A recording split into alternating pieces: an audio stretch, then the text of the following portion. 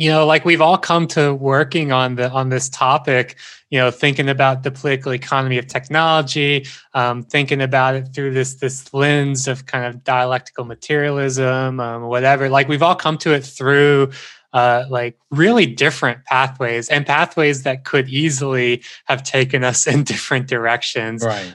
If we didn't get straight with it.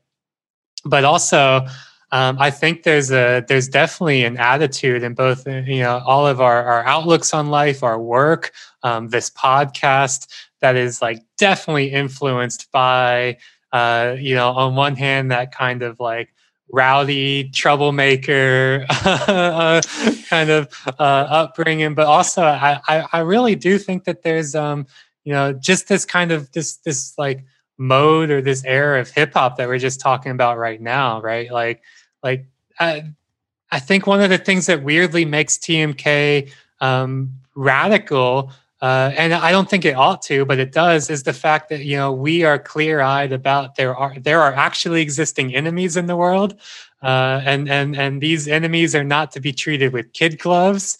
Every TMK episode is meant to be an ether or a super ugly, right? It's a fucking it's not just a diss track. It's meant to be a complete takedown of your enemies, of our enemies. And, I mean, I just feel like that attitude definitely, whether at times consciously, at times unconsciously, really influences the way that we wanted to do this podcast and think about it. Yeah, no, I agree. I think it is important to,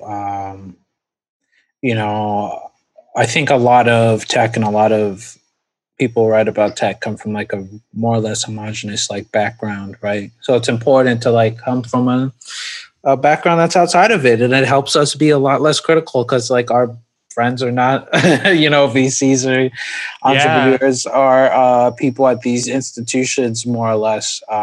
They're people who like have to deal with the consequences of these companies as they destroy the world and like remake it. Whether it's like Jeremy having to, work on the platforms. My mom has had to work on these platforms and hated it.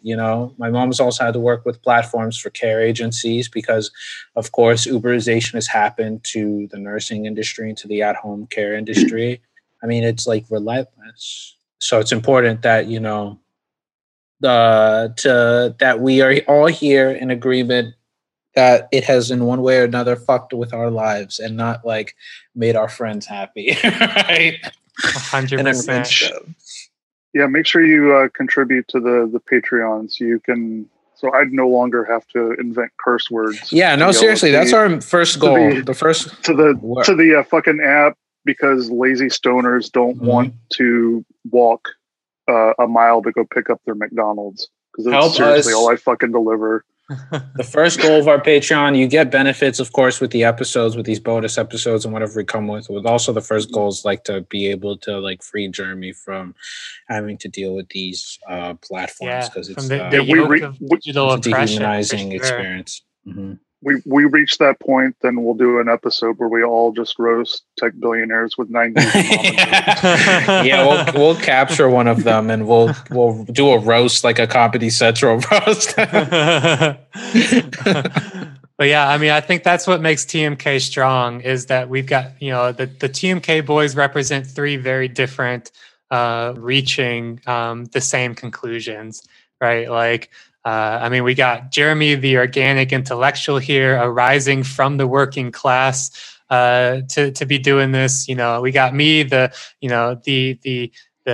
intelligentsia, always been an academic, always will be, and we got Ed, we got the media here, the fake news media. I am the fifth column. I'm not the fourth estate. Is it the fourth estate? I'm not that shit. I'm the fifth column. Fifth column. That's right. That's Ed's, his AKA is the fifth column. I'm